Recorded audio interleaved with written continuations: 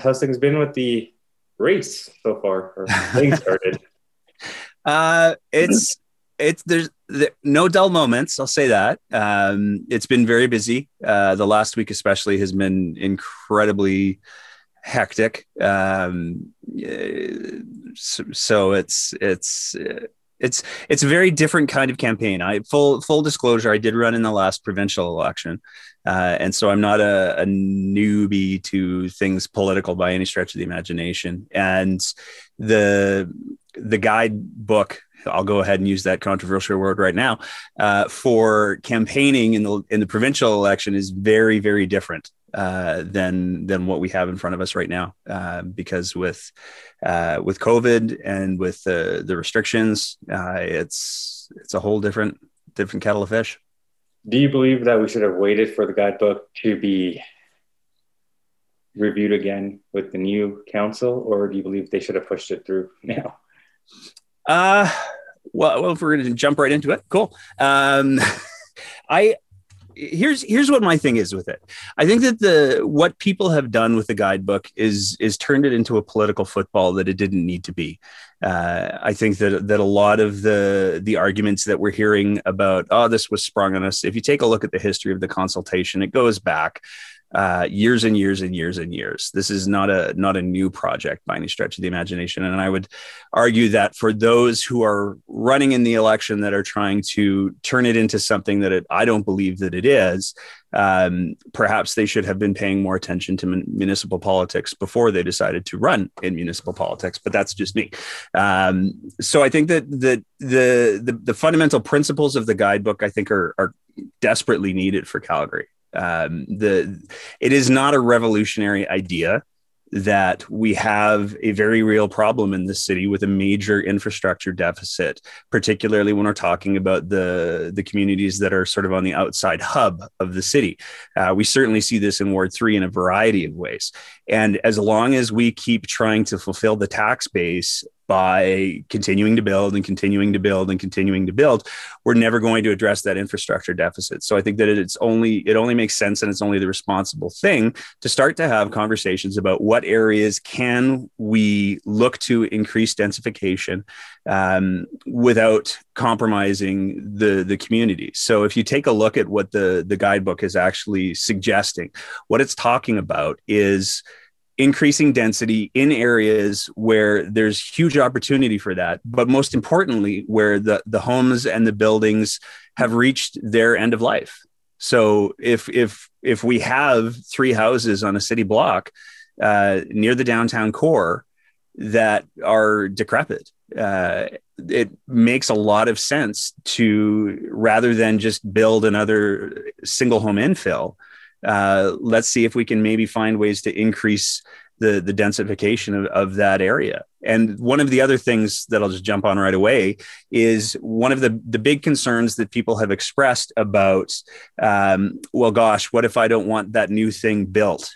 What if I don't want somebody to build an apartment building? It's fascinating to me that it's the same people who are lighting their hairs on fire about the guidebook are the same ones that also tried to turn that unfortunate situation with the Dairy Queen into a political football, because the exact same mechanisms that exist that are causing problems for the owners of the Dairy Queen are the ones that will prevent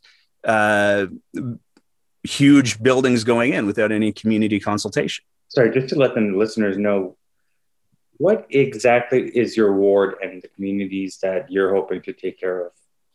It's Ward 3. Yeah. There's quite a few communities inside of the Ward 3, and there's some newer communities that are going to be built to the north end of the Ward 3. But to paint things with an extremely broad brush, it's the communities of Northern Hills. So I don't have to list off 16 communities for your poor audience. It's the communities of Northern Hills, Country Hills, and then pretty much McEwen, Sandstone, and then north, Hidden Valley, north. Yeah, it's a pretty diverse community and a pretty diverse demographic, certainly. So and it's been my home for 13 years now. So, are you from Calgary originally?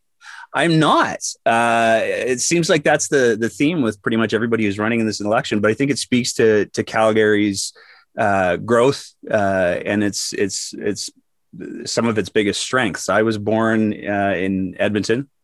Please don't hold it against me. I lived in a small town up north called Fairview, which is north of Grand Prairie. Shout out to Jordan Peterson. He's from there. Yeah. I moved to Calgary when I was, I think, 11. And I've lived here ever since. And I'm definitely not 11 anymore. Nice. So you believe that the city should densify versus spread itself out, eh?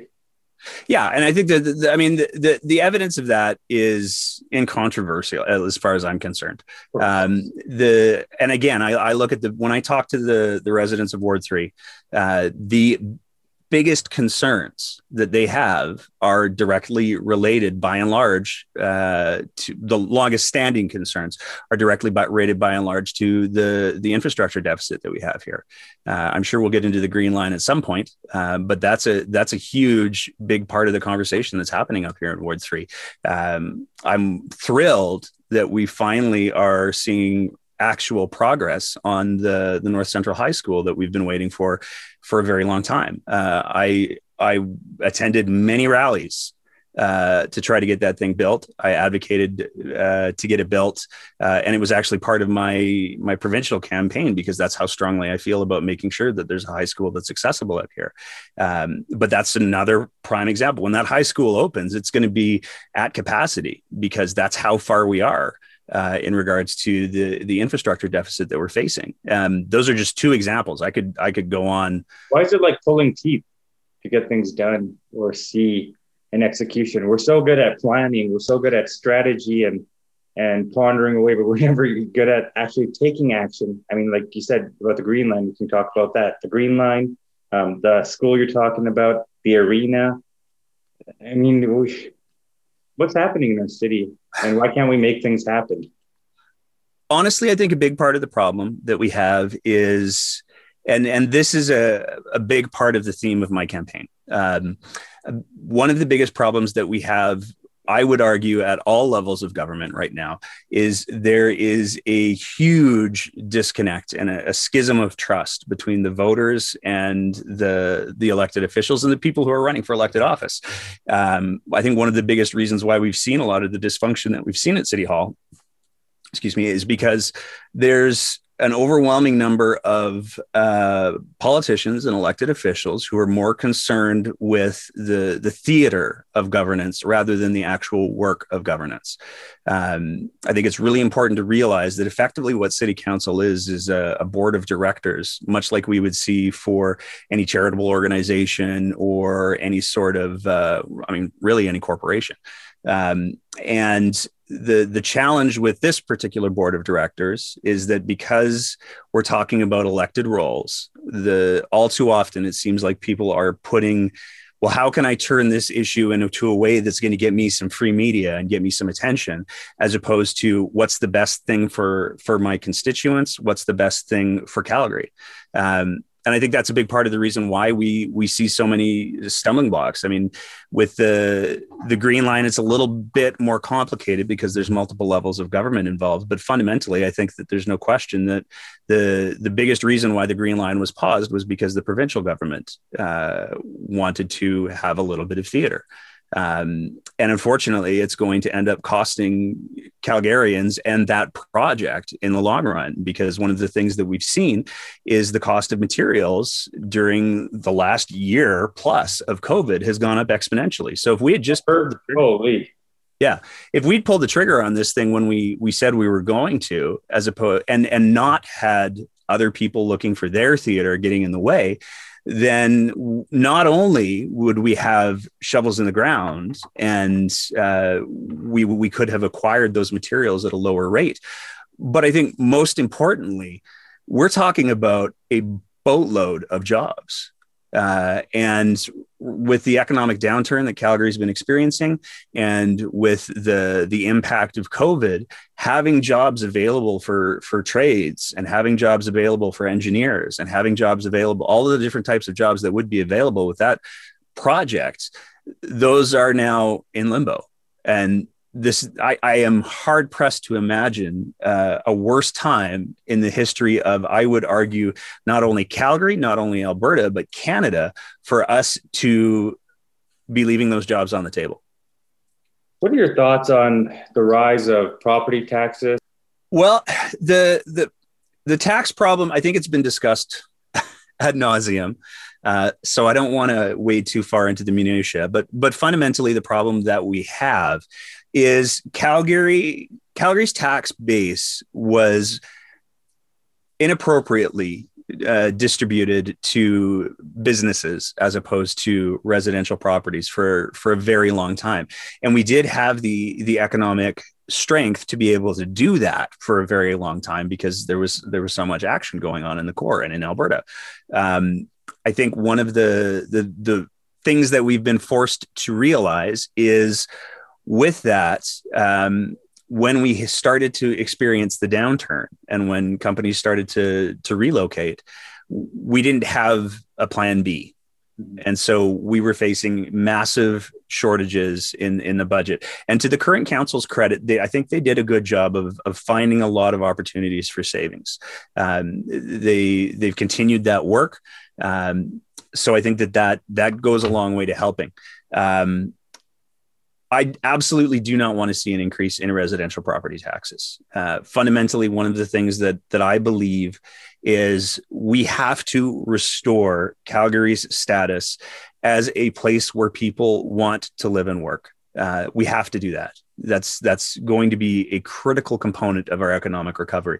And I don't see instability or unpredictability in property taxes contributing in any way positive to that. The conversation that I would like to have is right now, when we're talking about the revenues that the city collects, we're talking about the reality that 40% of the revenues that the city collects get sent to the province. And I think that we are living through some exceptional times. I think Calgary in particular has been hard hit by those exceptional times because we've not only had the double punch of COVID, but we've also had the underlying economic downturn in oil and gas. I think that now is the time to start to have a conversation with the province of maybe we need to revisit that formula for a couple of years and see where we are. Because fundamentally, if Calgary does not recover economically, the province doesn't. And so I think the province has a vested interest and a responsibility to have that conversation so that we can stabilize the situation in Calgary. I mean, it's not unprecedented. We certainly saw the feds do it in regards to programs to assist small businesses, medium businesses, even CERB. They recognize that we're living through some exceptional times and we have to respond to it in an exceptional manner. And I think that that's the conversation that I want to have, because I don't want to be scaring further investment away. And I don't want to see the city make cuts that are going to drive people away. I mean, we take a look at what the companies that have relocated to Calgary have cited as the reasons why they're coming to Calgary. And if we negatively impact any of those things, or if we add additional negative factors to that equation, not only do we risk losing them like we've lost other ones, but we certainly put ourselves in a position where it's going to be difficult to attract additional business. What are your thoughts on downtown Calgary's new strategy plan that was showcased last week? Well, there's some sticker shock for sure, but I think that it's necessary. The reality is that if we're going to have a long-term plan for Calgary, so I would refer you back to the principles that exist in the guidebook. We also have to be able to support that. So we need to invest. I mean, the way that I would sort of describe Calgary right now is it's very much a unique fixer-up opportunity. So if we put some investment into the city, that's where we stand to see some major economic gain. I love the idea of taking some of the buildings that are appropriate for turning into residential. I love that idea. I think that makes a lot of sense. There's a lot of different investments that we can make into the downtown core that are going to attract people to live and work here. Sure. Mental health's at an all-time high. substance abuse is on the rise, drugs, alcohol. What are some things that you'll do if you're chosen as the councillor of your ward and for Calgarians? Well, I think it's important to realize that any given councillor is only one vote on that board of directors. And so when it matters, vote matters. Absolutely. And I think that one voice can actually provide some much needed leadership on these issues. Here's what my biggest frustration with a lot of those issues are. We talk about them like they're personal failings, and they're not. We talk about them like it's simply a choice that people could make. I work professionally as a paramedic, and I can tell you from firsthand experience that the things that people experience when they try to get clean, if they're not supported, not only can they be really, really horrifying, they can be fatal. And so if we, and the greater conversation when we're talking about mental health and addictions, particularly addictions, is when we're talking about addictions, we're talking about universally people who are self-medicating some form of trauma. The number of people that I run into who worked in the oil patch, who received an injury in the oil patch, and then were prescribed medications by their physician 15, 20 years ago when OxyContin was introduced and everybody's like, it's not addictive, it'll be fine. And who are now hardcore opiate addicts because of that. These are people who are the backbone of our province. And to oversimplify what they're dealing with is disingenuous. By the same token, I've never not once gone to, with my work as a paramedic, sometimes I get to do presentations at schools. And one of the things that I like to do is ask those kids, what do you want to be when you grow up? And it's universally, it's always firefighter and cop before they get to paramedic. I don't know why. But I've never not once had a kid say, I want to be a homeless drug addict, rough sleeping, and thinking about what I'm going to have to do to get my next fix. That's not something that anybody consciously goes, that's what I want to do today. There is always underlying trauma. These are coping mechanisms that are unhealthy. There's no question about that. But if we don't address the underlying trauma and the reasons for those addictions to exist, and we just say, just do better, we're not going to address the problem at all. So one of the big things that I would like to do is to see the city of Calgary work much more aggressively with the people who know about the impacts of, and I'm going to call it houselessness, because the experts that I've spoken to who not only work with the houseless community, but have lived experience in that, have been very clear that that's the word that I should be using. So I'm trying really hard to do that. But when we're talking about people who are experiencing houselessness, the first step has to be a safe place to be. We do a very poor job of that. We do a pretty good job of warehousing people. But we have not been nearly as creative with making sure that people have safe places to call home at all. There's some great initiatives that have happened over in the 17th Ave area. There's the miniature houses that have been built for veterans, and those are incredibly successful. And it's worth noting that a lot of the veterans that moved into those houses were veterans who served this country who were experiencing houselessness.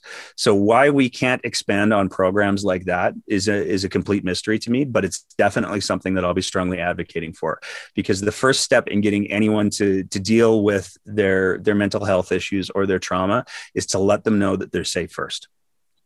Councillor candidate Nate Pike, what was your thoughts on firefighters not being considered frontline in terms of the vaccination process? I was livid about that. To me, it's a provincial concern, but it's also a part of our city. It's our people. We're all together here. Yeah. But I mean, I can tell you that as a paramedic, we have, especially for the higher acuity medical calls, the fire department responds with us on that all the time. For anyone to suggest that firefighters aren't in the same level of initial risk as any other frontline first responder, I would argue the same thing for police, by the way. The fact that it wasn't paramedics, fire, and police is something that I am I'm very glad that they're getting it now, is how I'll say, because otherwise I'll get too wound up. Well, of course, but I just wonder is these kind of decision-making skills, who decides it and who can approve to go through with these things? Like, I don't get it. It's exhausting. It's chaos. It causes conversations that don't need to happen. Well, and this is where I would refer you back to my comment on theater. The distribution of vaccines is a provincial jurisdiction. And unfortunately, I mean, we've seen no shortage of examples where the theater of things has gotten in the way of effective decision making. I mean, the tapes that were leaked earlier this year with Dr. Henshaw expressing her frustration with that. Yeah. And this goes again. One of the things that is fundamental to my campaign is the idea that we have to. It's really easy for me or any other political candidate, for that matter, to sit here and go, "Oh, you know what? I'm going to be honest. I'm going to be transparent." But if I don't back that up with actual action before I get elected, it's meaningless. Those are easy words to say. And that's one of the reasons why I've taken steps to demonstrate that, no, I am legitimately interested in doing politics differently. I'm legitimately interested in trying to be transparent and honest. I'm disclosing all of my donations as I receive them. And I have invited all of the candidates in Ward 3 to do the same, because I think that particularly with the changes to the finance laws that we've seen, it's incumbent on anyone running for political office to be very clear what their allegiances are, to whom they owe political favors, and who's funding their campaign. My campaign is it is entirely funded by small donations from people who are seeing what I'm trying to do. And I'm incredibly grateful for that. And the idea that other candidates or anybody will only disclose who gave them money and how much after the election, that doesn't do anything to forward democracy. That doesn't do anything to raise the bar. It's an easy thing that any of us can do, but to choose not to is to only do so for political expediency. And I think that that's, again, now we're back to the problem of politics before governance, politics before what's right for the constituents of Ward 3 and Calgary at large. Do you think the city hall or the incoming city hall council is going to be as toxic as it has been in the past? Or is there going to be certain thresholds put in place where people have had enough? You know, we're all human beings. This past year has not been easy for any of us. I think people are at the tipping point. Yeah. I think that that's really going to depend on not just the council, but I would also argue that it's going to depend largely on the bravery of the voters. If candidates who are elected are the ones who do the best theater and they put on the best show and they are the most polarizing, then yeah, I think we'll have the same problems that we have right now. But if people who are running for office are willing to step up and demonstrate through action, not just words, the ideals that they're committed to, then I think that we can have an amazing city council. I look across the city at people who are running in other wards, and I can pick out like, oh, if they get in, this is going to be awesome. Not because they align with my political viewpoints, but because they're people who are open to collaboration. They're people who are open to conversation. They're people who have a demonstrated commitment to their communities, which I personally think is critically important. It's one of the reasons why I decided to run.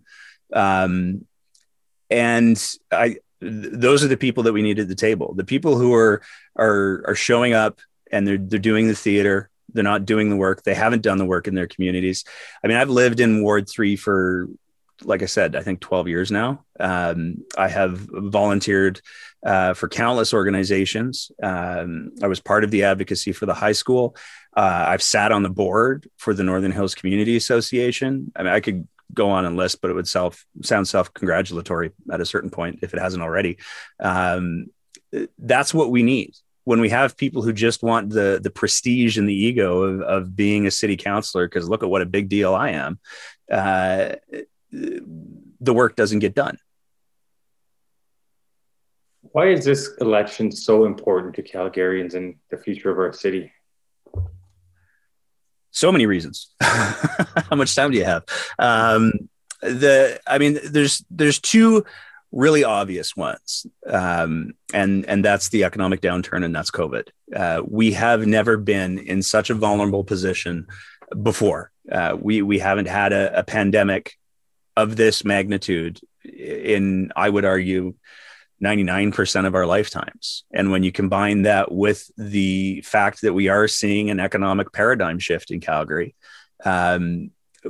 if we only elect people who are committed to clinging to the past, and if we only elect people who are not looking for how Calgary can be that vibrant hub to live and work in, and can be an example globally, if we don't have that kind of commitment from the people that are running, we're going to be in a whole lot of trouble. I mean, I look at cities like Detroit or Michigan, and we are not far from that. We are on the precipice, and it's not anybody's fault.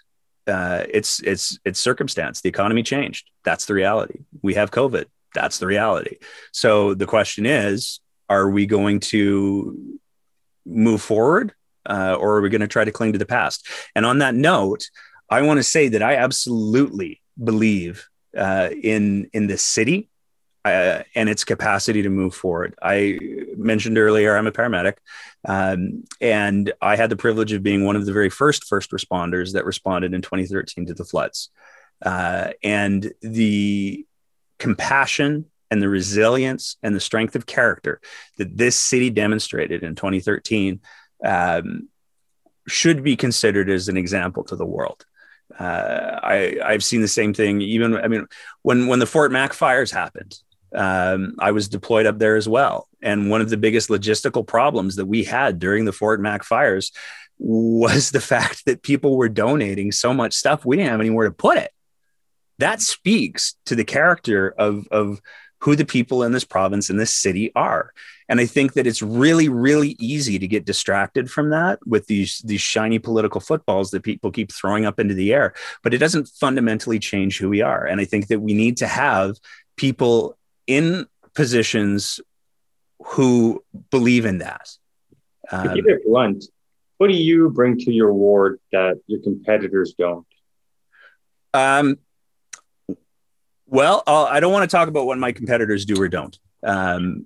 But I'll talk about what I know, because I ask everyone that same question. They just say it's kind of what they want to do based on how they're different than their competitors is what everyone's been asked during the question. Okay, like that's fair. I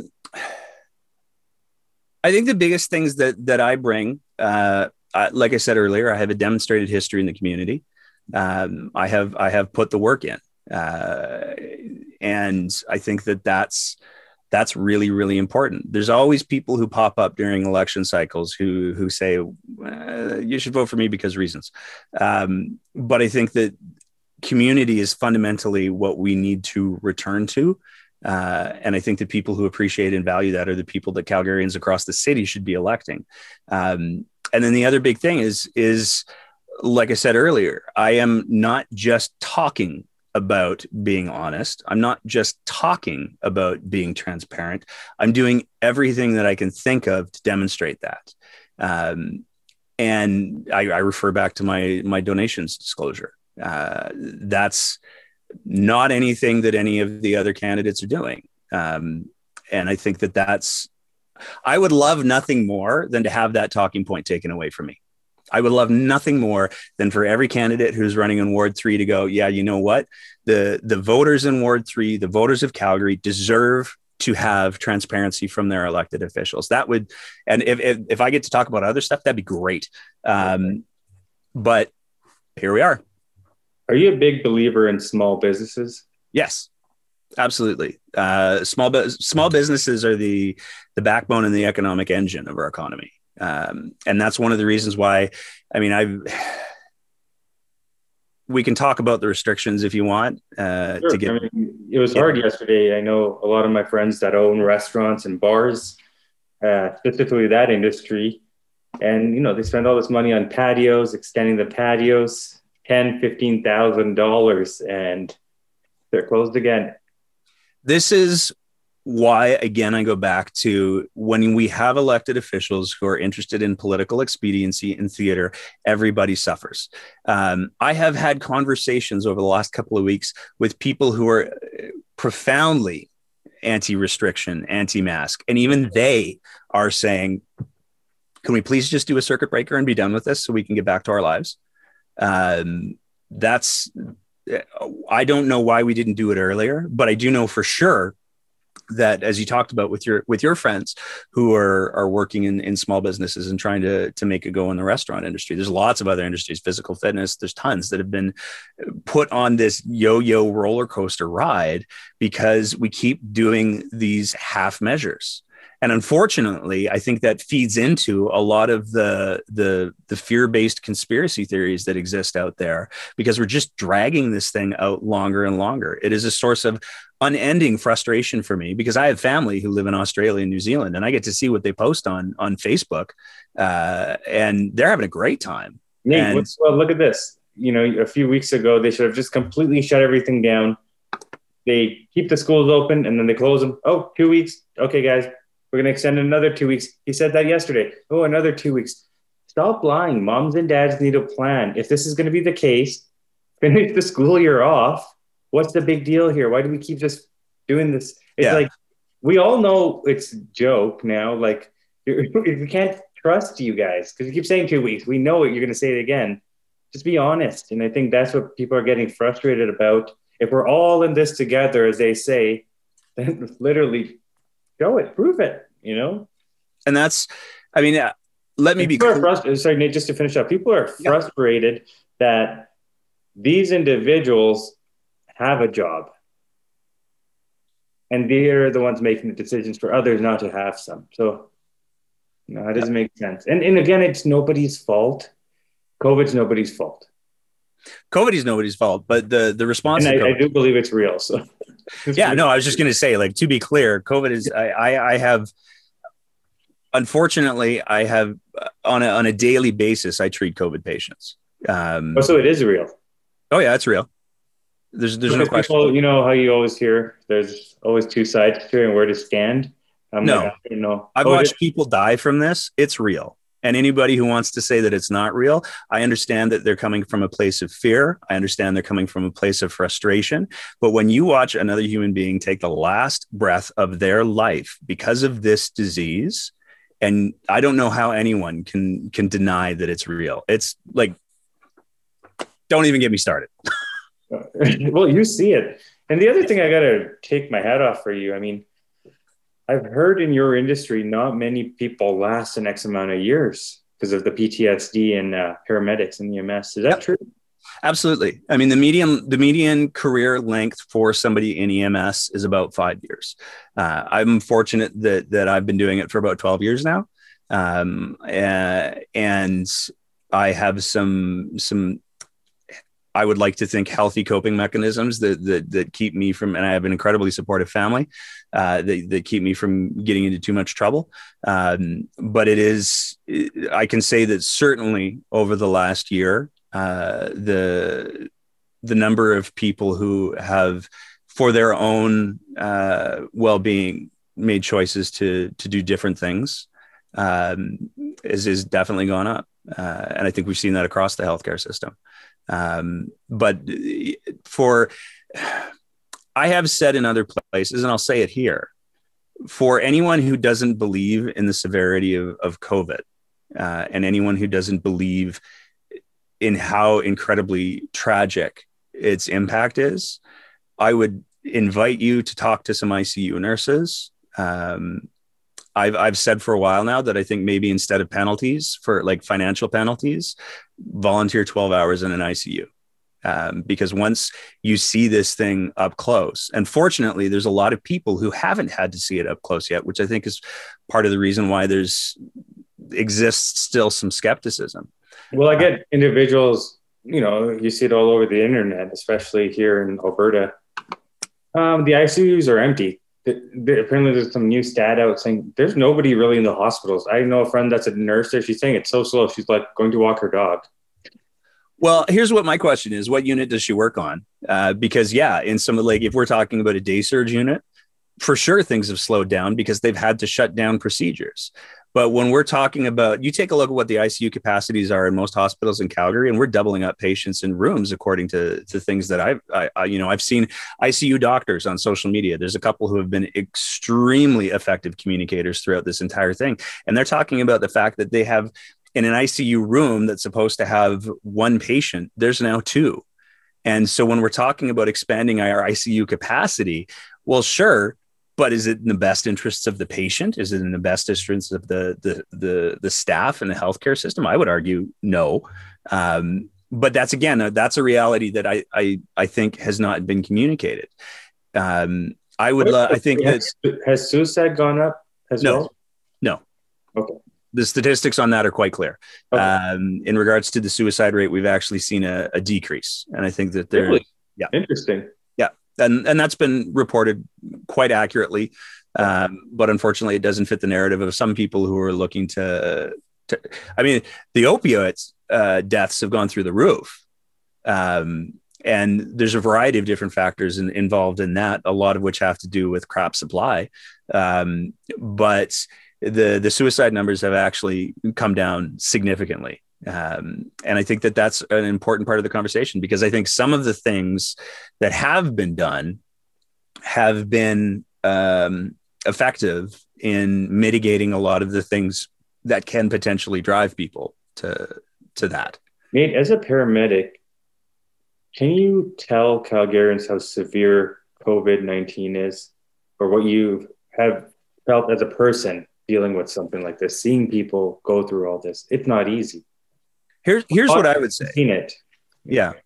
I have been fortunate to do some pretty intense things in my career. I work with a public safety unit with the Calgary Police Service, and the training that they have let me do has been to call it intense would be a gross understatement. It is some of the most ridiculous, in a good way, things that I've ever had the privilege to do. They don't mess around with their training.